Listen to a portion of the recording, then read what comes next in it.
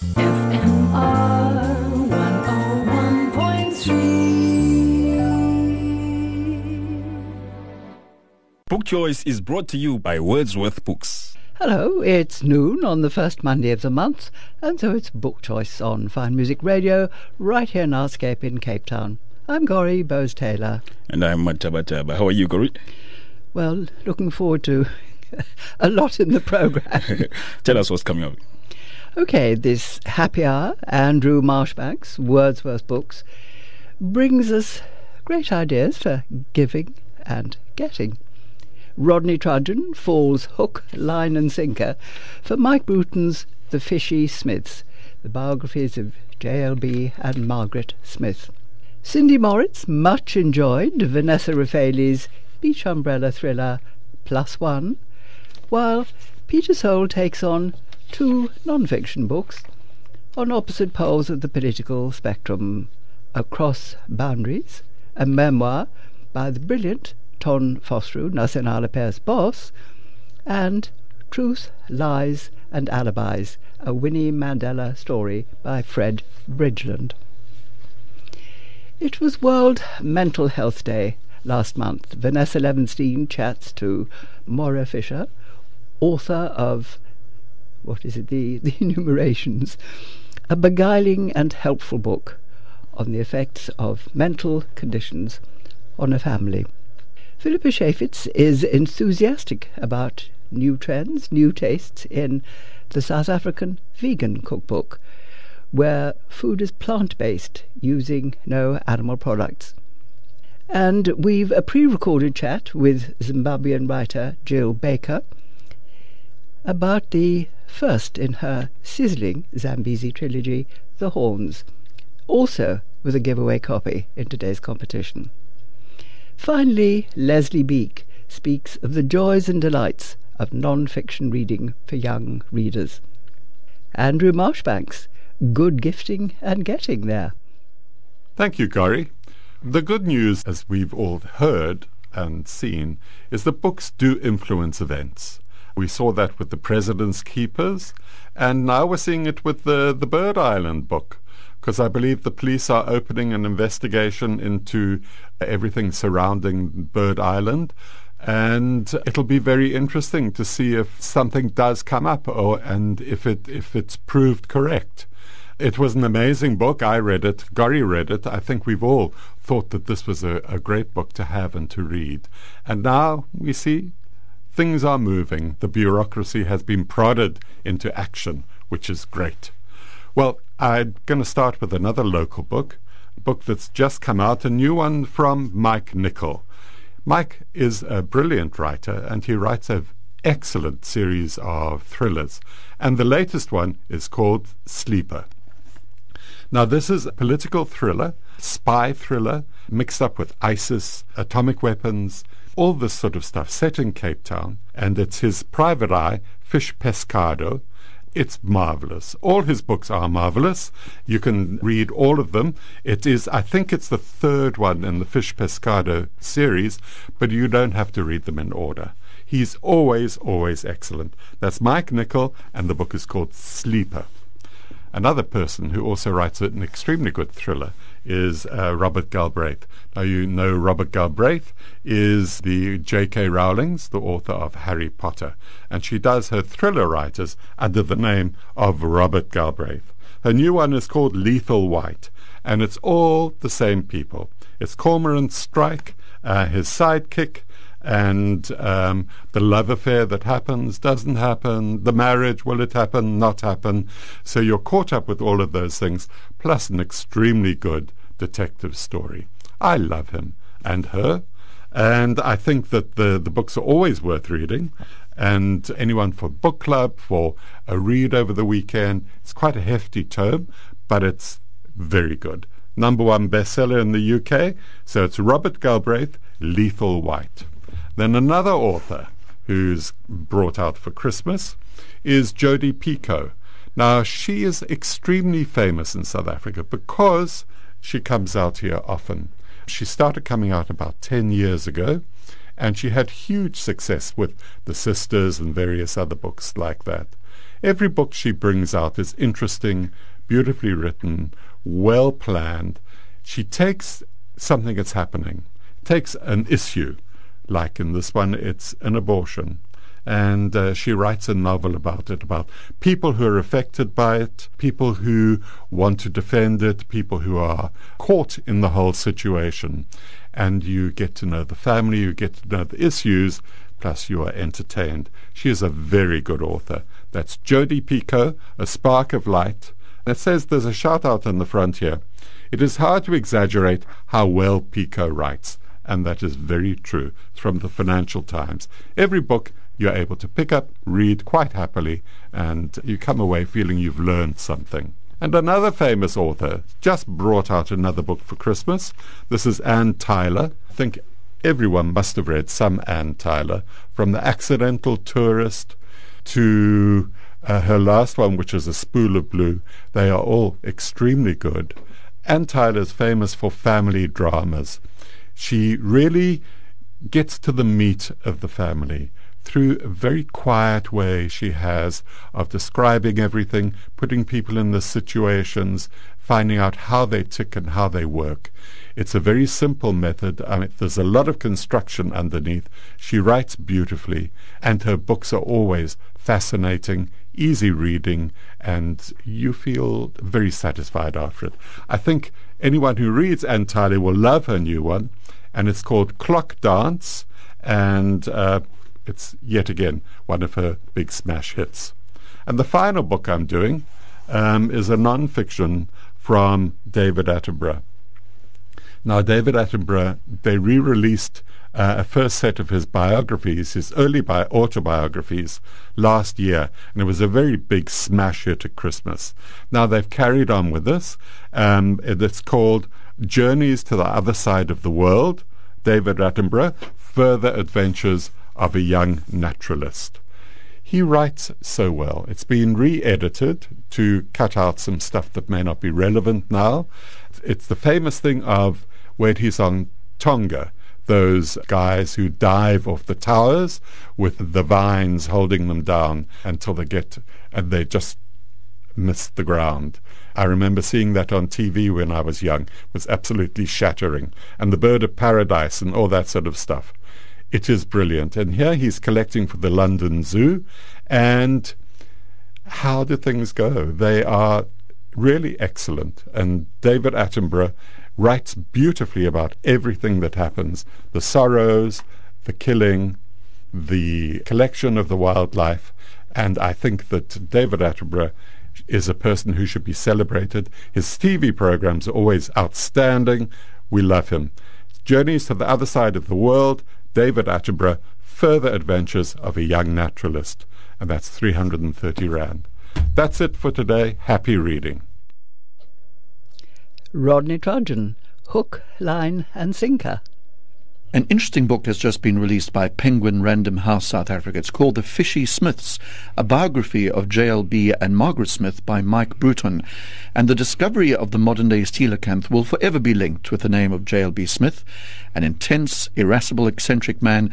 JLB, as he was widely known, and his long-suffering wife, Margaret, were both remarkable South African scientists who changed the course of the biological sciences. Best known for their research on the coelacanth, they also contributed in many other ways to the scientific study of fishes and related fields. That's ichthyology. And this is the first comprehensive biography about JLB and Margaret Smith. And with me in the studio today is the author Mike Bruton. Mike, apart from the Smiths and their thing with the coelacanths, it seems to me that you as well are absolutely besotted with the coelacanth. Am I allowed to say something like that? I think you're probably right, Rodney. I was born, educated in East London, so I was exposed to the coelacanth very early on. I met Dr. Courtney Latimer, the curator of the East London Museum, as a youth, and I became involved in the museum. And then I went to Rhodes, studied ichthyology, did my MSc and PhD in the subject. But at that time I was mainly working on freshwater fishes, but I always kept my eye on the coelacanth. And you've written quite a bit on the coelacanth. coelacanth, haven't you? Yes, late last year I published the annotated Old Forelegs, the updated story of the coelacanth. The aim of that was to keep the story of Old Forelegs and the book Old Forelegs alive, because I think it's a wonderfully inspiring tale, and new generations need to know about it. So what angle did you take for this biography? Because it's sort of potentially a huge subject, isn't it, with these two clearly quite eccentric people, but very dedicated as well. Well, I tried to take a scientific approach to this. Instead of just a descriptive biography, I tried to look at cause and effect, as one would in a scientific investigation. I must admit some information was lacking on J.L.B. Smith's early childhood, but I tried to find out what made them what they are, and also to look at them warts and all, because everyone has their faults and they have obstacles to overcome. But I think that makes one admire them even more for what they did achieve despite those shortcomings. Mm-hmm. And you said a scientific approach, but I mean, it does not detract the average reader, does it? It's, from what I've seen of the book so far and the bits I've read, it's certainly accessible in a thoroughly interesting way. Well, I hope so. We've prepared a book that is very readable. It's in non-technical language. And the whole idea is to make people who are not part of the scientific community aware of the value of science, the excitement of science, how much of an adventure it is. Because in my opinion, science is under threat at the moment. With social media and other ways of communicating, fringe groups which are anti-science and pseudoscience are threatening science and questioning its value.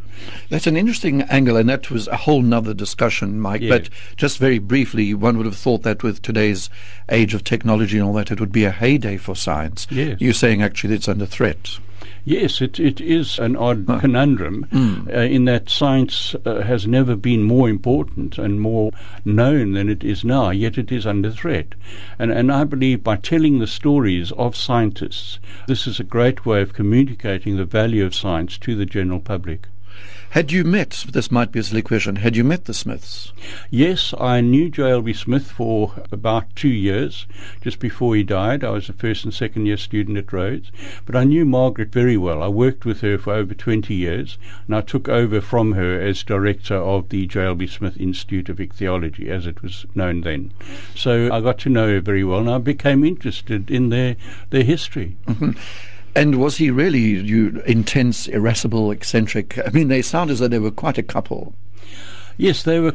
I call them the yin-yang couple because they were complementary. They had different strengths. He was maniacally focused and lean and mean and quite rude, but he got the job done. And she was a people person, the networker, the one who, in the eye of the storm always calmed things down. Mm-hmm. But what is remarkable is how she changed her personality to suit his needs, because she was a happy, social, music-loving person when she met him as a student. He was 19 years older than her and very severe in temperament, and she suppressed all of her, her joyousness, as it were. And then when he died in January 1968, she kind of resumed her original personality and became re-involved in music and song and choirs, etc. Is she still alive? No, she died in 1987. Oh, okay, so she outlived him by quite a bit. Yes, to enjoy that outlived him by 19 years. Yeah. And their work, we're thinking so much at the moment of South Africa and the coast here, where the coelacanth was discovered.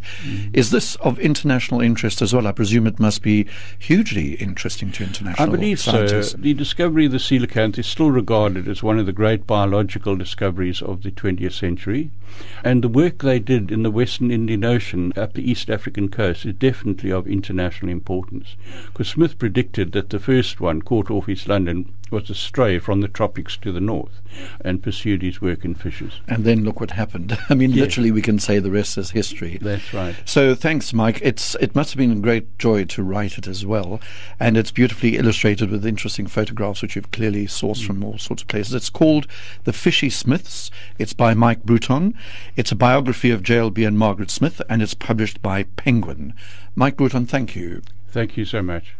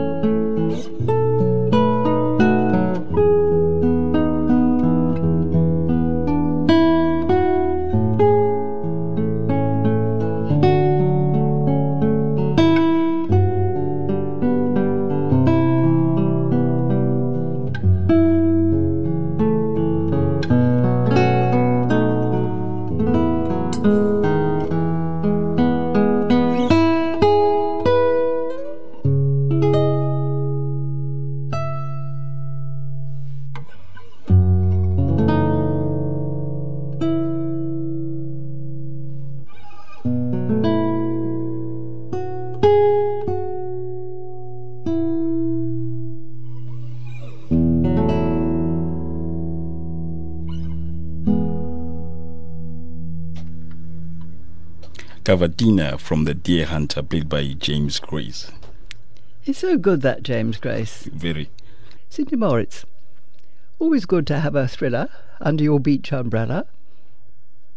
Plus one is Vanessa Raffaeli writing what she knows, as all first-time authors are encouraged to do when venturing into the great literary unknown. Her main character, Lisa Lassiter, is a young South African magazine editor in London, which Vanessa was too for some years in the 80s, where she rubbed shoulders with some very rich and famous people. The character also works for a fashion-y magazine, which she hardly loves, and her publisher is a most unsavory, advertising sales-driven character. The crux is that Lisa is the plus one, or go-to companion of Hollywood up-and-coming celebrity Claudia Hemingway, who creates the drama around which the story unfolds. Through her writing, Vanessa has managed to take you there, whether it's grungy 80s London or a luxury yacht in the waters of Mykonos or right here in Cape Town, and presumably Plettenberg Bay, which Vanessa describes without naming. Vanessa is self-deprecating, citing some 16 rewrites of this, her first manuscript, and her tendency to more likely identify with the warthog in her debut children's book, Princess Pincushion, than with Lisa Lassiter. Ultimately, she produced a fast-paced page-turner that has been described as compelling, a bit dark, but written with a light touch.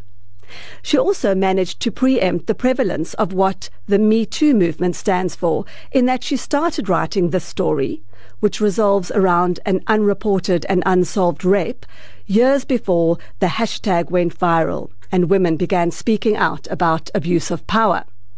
That it was published now is fortunate. The story in a nutshell, and without giving anything away, is that South African Lisa is living and working in London when her actress and celebrity friend Claudia Hemingway invites her along for a weekend on a billionaire's yacht off the coast of Mykonos. Not only would they fly there in a private jet, but they would hobnob with VIP guests, including a super famous Hollywood producer. There's also an electric tension between Lisa and Claudia's brother Liam, who is fiercely protective of his sister. Then someone dies. The crowd leaves the scene of a crime that is never quite resolved. However, years later, someone speaks out. By then, Lisa has moved on, but finds herself drawn back into a world she thought she would rather forget. The action takes place between London, Cape Town and Los Angeles, a sure recipe for fun, but one that's tempered by a thought-provoking thread that strikes a more serious note. And the end is unpredictable. So I'll leave you with that and suggest you enjoy this one as you relax under a beach umbrella. Peter, so no beach umbrella for you, but two non-fiction books from opposite ends of the political spectrum. I have two books this month. Both deal with opposite poles of the political centre. The first is Across Boundaries, published by Jonathan Ball, a memoir of Ton Vosloo, who spent 59 years working for Nationale Pers, rising from cub reporter to managing director and chairman of the board. Under his leadership and that of Koos Bekker, Naspers evolved from a print group into a media giant with investments across the world, particularly in China. Early in his career he was sent to Parliament, where he worked as a parliamentary correspondent until he was appointed editor of the newly established Johannesburg Afrikaans daily, Beeld. In 1970 he was awarded a Nieman Fellowship at Harvard University. While in the United States, he realized apartheid was unsustainable and spent the rest of his career working to increase the space between Naspers and the then governing party. In 1983, he was appointed managing director of the group with the assistance of Koos Bekker and other media companies who were all losing advertising to television. He established Mnet, the first paid television network. He subsequently bought out the other companies, making Mnet wholly owned by Naspers. This was during the emerging digital era, which offered many opportunities, eagerly snapped up by Vosloo and Bekker, making Naspers bigger in scope and reach until it was the largest company to be quoted on the Johannesburg Stock Exchange. Vosloo believes it was their newspapers that did the groundwork, which smoothed the way for the acceptance of the new South Africa by Afrikaans-speaking people. This view was endorsed by Nelson Mandela, the first democratically elected president, who wrote some of the best and most important reporting and commentary in the South African media is to be found in Afrikaans newspapers. As a leader, Ton Vosloo played a very important role in achieving that. Across Boundaries by Ton Vosloo is an interesting read and is recommended especially for those with an interest in current South African history. My second book is Truth, Lies and Alibis, a Winnie Mandela story by Fred Bridgeland, published by Tafelberg. Bridgeland is a veteran correspondent who covered South Africa for UK papers at the time and reminds us of some of the explosive moments of the late 80s. The book deals with the murder of 14-year-old Stompie Sepe over the weekend of Thursday the 29th of December 1988 to Monday the 2nd of January 1989, and the murder of Winnie's physician, Dr. Abu Baker Asfat, some weeks later. Winnie and members of her football club were held up in her house in Diepkloof Extension, Soweto, when she decided to kidnap Stompie and some of the other youngsters in hiding from the authorities in the manse of Methodist minister Paul Verlaine, who often gave youngsters shelter while they arranged to move out of the country and seek military training from the ANC in exile.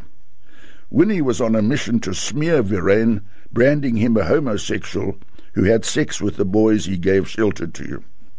Winnie dispatched her loyal assistant Jerry Richardson and a number of the members of the football club to kidnap Stompie and some of his friends.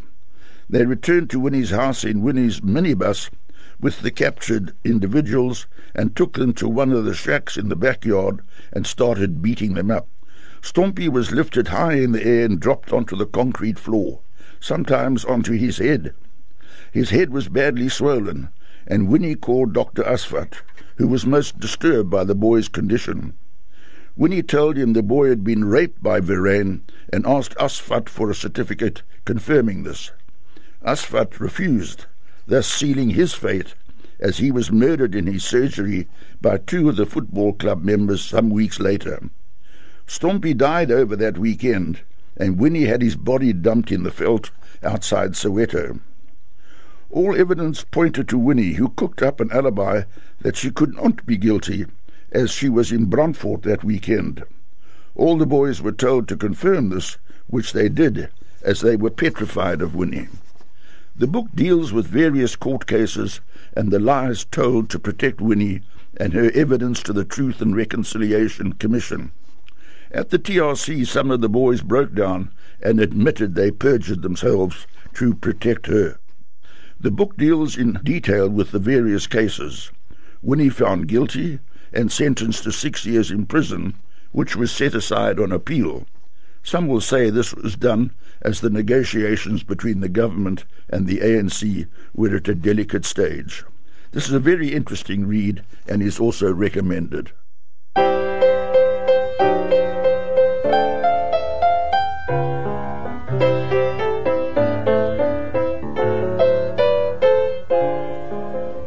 Like a ping-pong ball down a mountain stream, like paper riding in the breeze,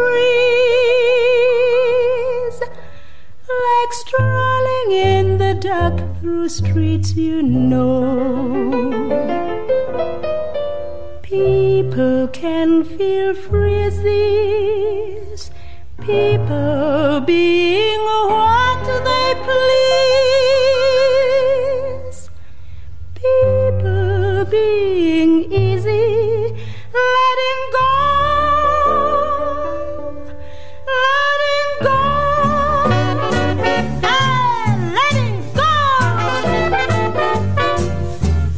Back of the moon, boys, back of the moon, boys.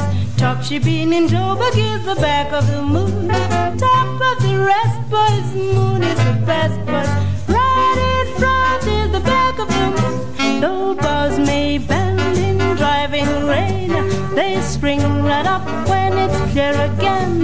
Don't snap or cry when you're feeling low. The back of the moon is where the folks let go. Back of the moon, boys, back of the moon, boys. Right in front is the back of the moon. Back of the moon, boys, back of the moon, boys. Right behind the shanties is the back of the moon. Behind all the shacks, boys, they built for the blacks, boys. Right behind is the back of the moon. Though the floor starts shaking when the place gets packed, chairs are breaking and glass is cracked. The night is in front, the day's left behind. The back of the moon is where the folks unwind. Back of the moon, boys, back of the moon, boys. Behind the shacks is the back of the moon. Come on, Lucky, let's go. Back of the moon, boys, back of the moon, boys. Top she really don't forget the back of the moon. The end of the day, boys, up with the pay, boys. Spend it at the back of the moon. Oh, the moon shines bright on the Holton town. Every night is a jubilee. The time is right when the sun's gone down. The back of the moon is where the man feels free.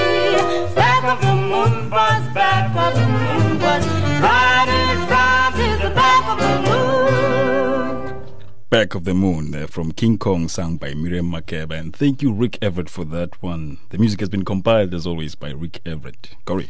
And as always, gets you going. I mean, you were really moving to that one. Yeah. Vanessa Levenstein, the impact of mental health problems on a family. The Enumerations by Moira Fisher is the story about a 17-year-old boy, Noah, who suffers from obsessive-compulsive disorder. Yet as we soon discover, it's not only Noah who suffers as a result of his condition, but his family as well. Joining us on Fine Music Radio's Book Choice is author Moira Fisher. What was your impetus for writing this book? Well, I didn't ever set out to write a book about a person with OCD. What happened was, when I was writing Birdseye, my first novel, I had 2 other unfinished novels sitting, waiting. And in one of them, there was a woman who worked in a bookshop.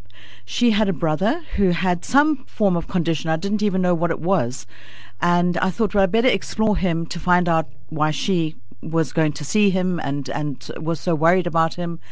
And Noah stepped into the story in a much younger version of the man in the bookstore. And he took over the story. So the 17-year-old boy decided that his sister could hang around for a bit longer and I could tell his story instead. Sounds like he knocked on your front door. He did. He didn't even come in slantwise. Enumerate refers to counting and order. How does Noah use numbers to contain his world? For Noah, it's very much a safety thing. He's very worried. He's worried about his family. He's worried about their safety. He needs something to protect them and to keep a sense of order in a world that he feels is completely out of control. And fear is the dominating factor for him, that if he doesn't get things absolutely right and absolutely perfect and count and, as we say, enumerate things, then something terrible, terrible, terrible is going to happen. And attached to that is this terribly dark presence inside his head that pulls him up every time he gets something wrong. And of course, if he gets something wrong, he has to start all over again. There's a whole series of things he has to go through. And if he doesn't get them absolutely right, then things, as far as he's concerned, and he knows he's not being rational, things will literally fall apart. Not only for him, but for his family as well. So it's fighting his demons. Yeah, and fighting the darkness, fighting fear. I think that's one of the big things connected to OCD, and I'm not an expert on this, but I did a huge amount of reading, and I checked with people in the field who are experts in the field. How did your research influence the narrative? You know, when I write, I tend to free write, so the story comes out very quickly. But with Noah and his family, I was very aware of the fact that research was essential, and I went into researching OCD very deeply. I was very lucky in as much as experts in the field read the book for me and told me that I'd got Noah's symptomology correct, which was a great relief. But also, I felt deeply that I couldn't present somebody like Noah without being very respectful to him, to other people who battle with OCD, and to making sure that, as much as I could as a layperson, that I presented him as accurately, as respectfully, as responsibly. Yes, responsible. That's a good word. As responsibly as possible. So research was a huge sideline to writing the story. The two interwove the whole way through the writing of the book. And, you know, a lot of us say we're OCD and we throw the term around quite casually, but the thing that dominates is the fear attached to, if you don't get it right, something terrible, terrible is going to happen. As is so true of all families, we all have roles to play, but perhaps this is even more highlighted in a family with a child with special needs, be they physical or emotional. How do the different roles play out in Noah's family? You know, Noah, as I say, arrived as Noah, and then, of course, he came with a sister and a mom and a dad, and each of them seemed to fall into a fairly well-defined role.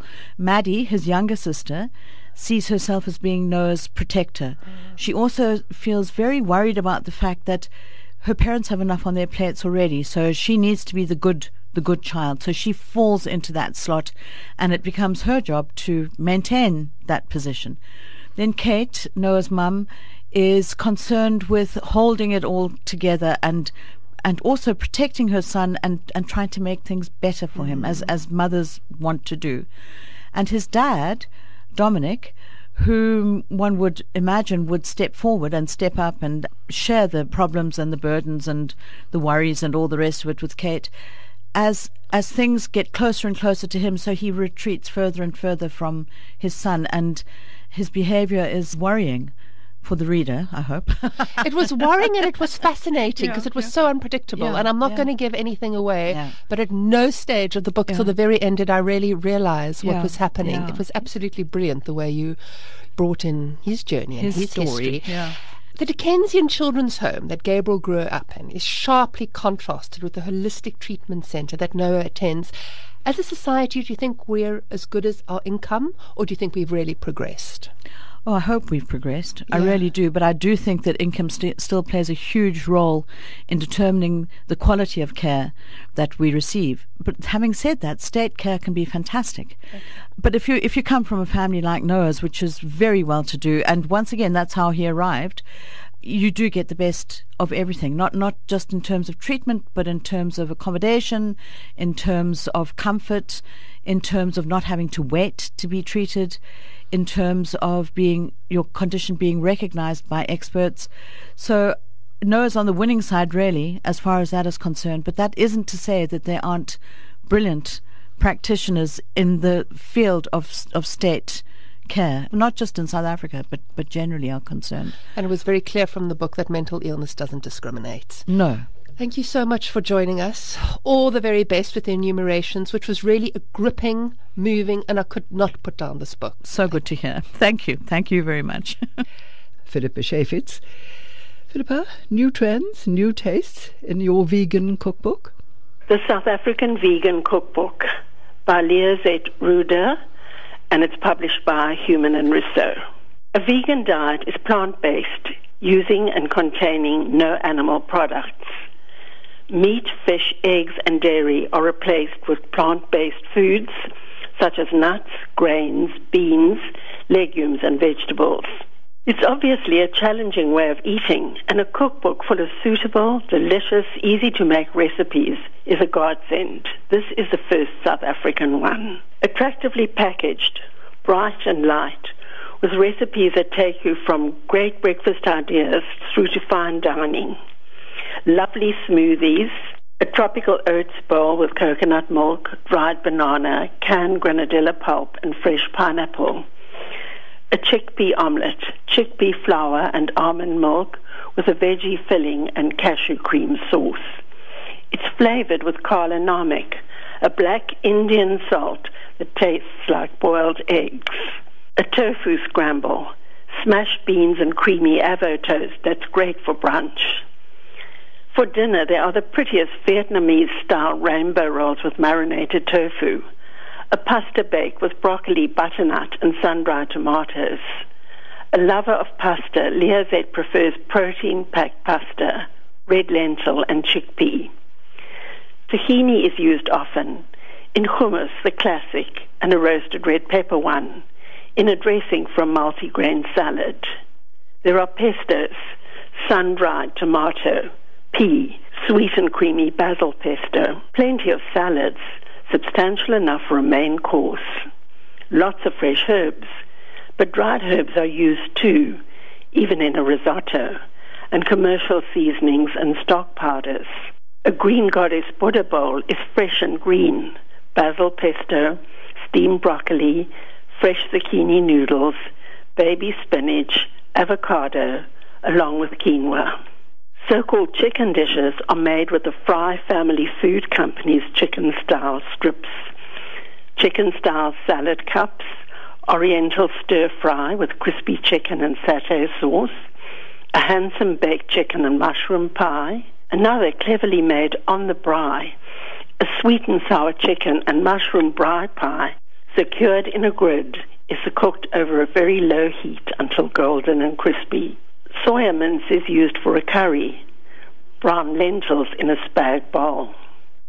Great snacks, crispy roasted chickpeas, crunchy kale chips, spicy tandoori cauliflower bites, crispy baked tofu, cheesy nachos with an ingenious sour cream topping made with soaked raw cashews and sunflower seeds. No shortage of sweet treats, a whole chapter. It's tea time. Sweetened with sugar, maple or agave syrup. Honey is not allowed. No butter, obviously. Margarine instead. There's a fabulous fruit cake. Hoppy's decadent chocolate and coconut tart. A wholesome Brittany Farley's gluten-free banana bread. For after dinner, an amazing meringue made with the brine of a can of chickpeas. For a late-night treat, almond and peanut butter date balls. The author Liazette Roeder, like all seriously committed vegans, goes beyond plant-based diet. All animal-derived or animal-tested products are eliminated, from household or personal care products to animal-based materials, leather and fur, wool and silk. In her concern to make a difference to the lives of farm animals, the author began working as campaign manager at Humane Society International, one of the world's biggest animal protection organizations. She also marketed Green Monday SA, a movement encouraging South Africans to eat green on Mondays, a healthy option that's good for helping save animal lives. And there's more recent bracing news for the animals that we abuse. Millennials are moving away from fur. Los Angeles is the biggest city so far to have banned the sale of any fur, anything with fur on it, and tip-top designers ethically aware of animal abuse include Burberry, Versace, Vivienne Westwood, Calvin Klein, Tommy Hilfiger, Gucci and Armani. No furs on any of them. Now, here's a bracing pre-record with Jill Baker, Zimbabwean author. Jill Baker, we're going to chat about The Horns. It's the first in your trilogy, your Zambezi trilogy. A lot of work in that. You were born in Zimbabwe, where you've spent 20 years in radio and television there. So actually, Jill, you're going to do all the talking today. And you're now living in Australia with your own radio station, or still on radio, but the Zambezi is in your blood. Would you call The Horns an historical novel? Yes, definitely a historical novel. It's the skeleton is absolute history, from all its vagaries and its misconceptions and all the vested interests of that history, but the fiction bounces along the top in the shape of these four characters. I mean, that's the link between past and present, isn't it? It's the father educating his children by telling them the history. It all started because my father was in African education and in one of the first Rhodesian schools for Africans in Cholocho, Nyamanhlovu, which is down in the Matabele land. So I grew up with my best friends with three African boys, and they assumed such different careers. One of them ended up as number 2 in Joshua Nkomo's military wing, ZIPRA. The other one actually negotiated to become Deputy Prime Minister in Ian Smith's government. So you couldn't have had a greater divergence than those two. Then there was me as a sort of token white kid, and Prune, who was the result of an anguishing rape. His mother died in childbirth. He was tremendously premature, adopted by the Scottish nurse at the clinic, and brought up by the orderly there as a Matabele boy. So the four of us really could tell the whole story of Zimbabwe. But the bits that were missing, Gori, were what we were not taught at school. What about Matabele kings? Who were they? What sort of people were they? You know, how did they manage to trek through from the Hluhluwe Game Reserve with 20,000 people right through the northern Transvaal, creating all that mfekane there, killing everything in their path, but landing up in Bulawayo? What extraordinary leadership, but then what extraordinary savagery. The only disciplining force that he knew. And so it was an explanation and an exploration of who these guys were, what made them tick. Why was he so utterly fascinated by Robert Moffat, the missionary? Little old English missionary out there to do his bit, to preach Jesus to the African people. Why would Mzilikazi have been so intrigued by him? But he was. He demanded his presence. And a lot of what I've used have been wonderful quotes from Moffat's regular diaries back to the London Missionary Society. His impressions of Mzilikazi. And his description of when Mzilikazi said, "Bring him here," virtually, and he went out knowing the savagery, having seen the results of these hundreds of people who'd been within an inch of their lives, coming to the mission at Kuruman, and out he went himself with 2 Tswana drivers to meet Mzilikazi at his capital. Wow! That took a bit of courage. When he got there, 800 warriors round in a circle as they got there, and as they moved through the entrance, 200 closed behind them. Scary. And then out comes the king, and he's utterly fascinated by the wagons. And he says, "Why does the little front wheel keep up with the big back wheel? And why has it got iron round it?" Fabulous. So you suddenly understand the man for who he is. A brilliant man. Absolutely. He could never have managed it otherwise. His son Lobengula as well never wanted to be king. Was very happy hunting in Missouri with Selous and various other people. Baden-Powell didn't want to be king. And we learnt none of that. But the point really came home to me when one day Prune said to me when he was writing his junior certificate, the JC, "Why am I, for my history, teaching about Robert Clive of India and not about our kings?" And I thought, well, there's your starting point. Got to be. And what was the impact from there? And colonialism, and how did that work? And how did the colonials handle the kings? How did they interact with them? Did the kings hate them? Did they work with them? Did they accept them? So it's been an interesting journey. Well, the other quote that you give is from Rhodes's will, isn't it, when he willed Lobengula land and cattle, Grootboom. Yes, that's he right. willed it all to him. Did you ever find out whether Grootboom got that, or was that a mystery? Well, of course, the fiction is for me to know and for you, the reader, to try and guess. But Grootboom is an extraordinary character. I mean, I had never heard of him, but his name kept popping up, just in little bits of the research, that who is this guy? And eventually you realise that his one absolute hatred was the Matabele. He was going to do anything to get even with the Matabele, even joining the missionaries in order to get there. So nobody knows who he was. He's been described as a finger, a Xhosa. Nobody knew.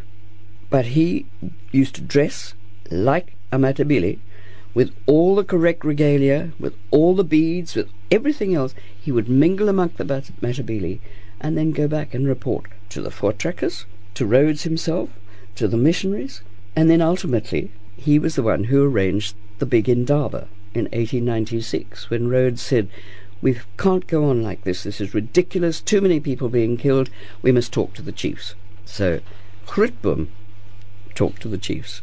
We were talking to Jill Baker, and this is only the first book in the trilogy, in the Zambezi trilogy. Jill, I don't know, it's called The Horns, and I don't know how we're going to wait for the next 2. It may be whether I last as long. Leslie Beak. I'm a non-fiction girl myself. There's nothing better than embarking on some heavy volume on something I know nothing much about, but am interested in. Children, I find, are not much different, but you have to take it carefully. The right non-fiction, pitched at the right level, is a simple way to catch a child's attention and get them permanently hooked on books and reading. Is one allowed these days to say, particularly with boys? Well, allowed or not, it's true. And we've seen it time and time again at workshops to encourage an interest in opening books and reading the contents, particularly with boys. We begin with a story on the general theme to catch their attention. But when it comes to actual reading themselves, actually moving the eyes from left to right, and sometimes up and down a bit, non-fiction comes into its own. But how to source non-fiction that is really exciting, well illustrated, and attention-grabbing? There is quality stuff out there, as any visit to a good bookshop will demonstrate. Here are some tips. Look for something up to date. Check that the language is appropriate for the age of child you're interested in. Look at the length. Is it intimidating? Will your candidate reader persevere? Check out the illustrations. They are just as important as the words. National Geographic knows this. A series to look out for, now in the bookshops, is In Focus, published by Kingfisher, an imprint of Millen Children's Books. I have two to hand, Intelligent Animals and Galapagos Islands, and I was really sorry when I'd finished them and there weren't any more on the desk. By Camilla de la Barriere and Clive Gifford, respectively, these books are truly fascinating, and the picture research is, well, picture perfect. Even better, they have none of those irritating "did you know" boxes so beloved of non-fiction writers and magazine editors. Rather more exciting titles like "Violent Volcanoes, Get Answers to Your Questions" give a bit more excitement to acquiring knowledge. These books are real page-turners, and there are 10 of them to look out for. Highly recommended. Locally, but you are unlikely to find them in bookshops, Cambridge University Press Africa Division published an outstanding series of supplementary readers in 2009 and 2010. With 350 readers at 7 reading levels, half of them non-fiction, you would be hard put to find a better choice at a reasonable price. Google their catalogue to order. They are excellent, especially for boys.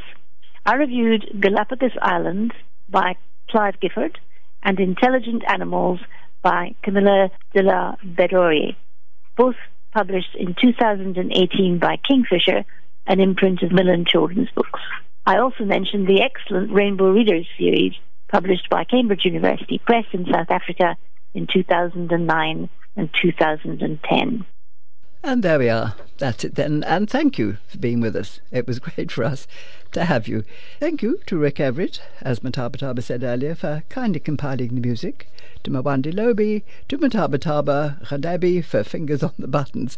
And from me, Gori Bowes-Taylor, it's goodbye and good reading. Book Choice was brought to you by Wordsworth Books. Hi, I'm Andrew from Wordsworth Books. We have bookshops that are a bit different. We have staff that are a bit different. We love our customers, and we're passionate about our books.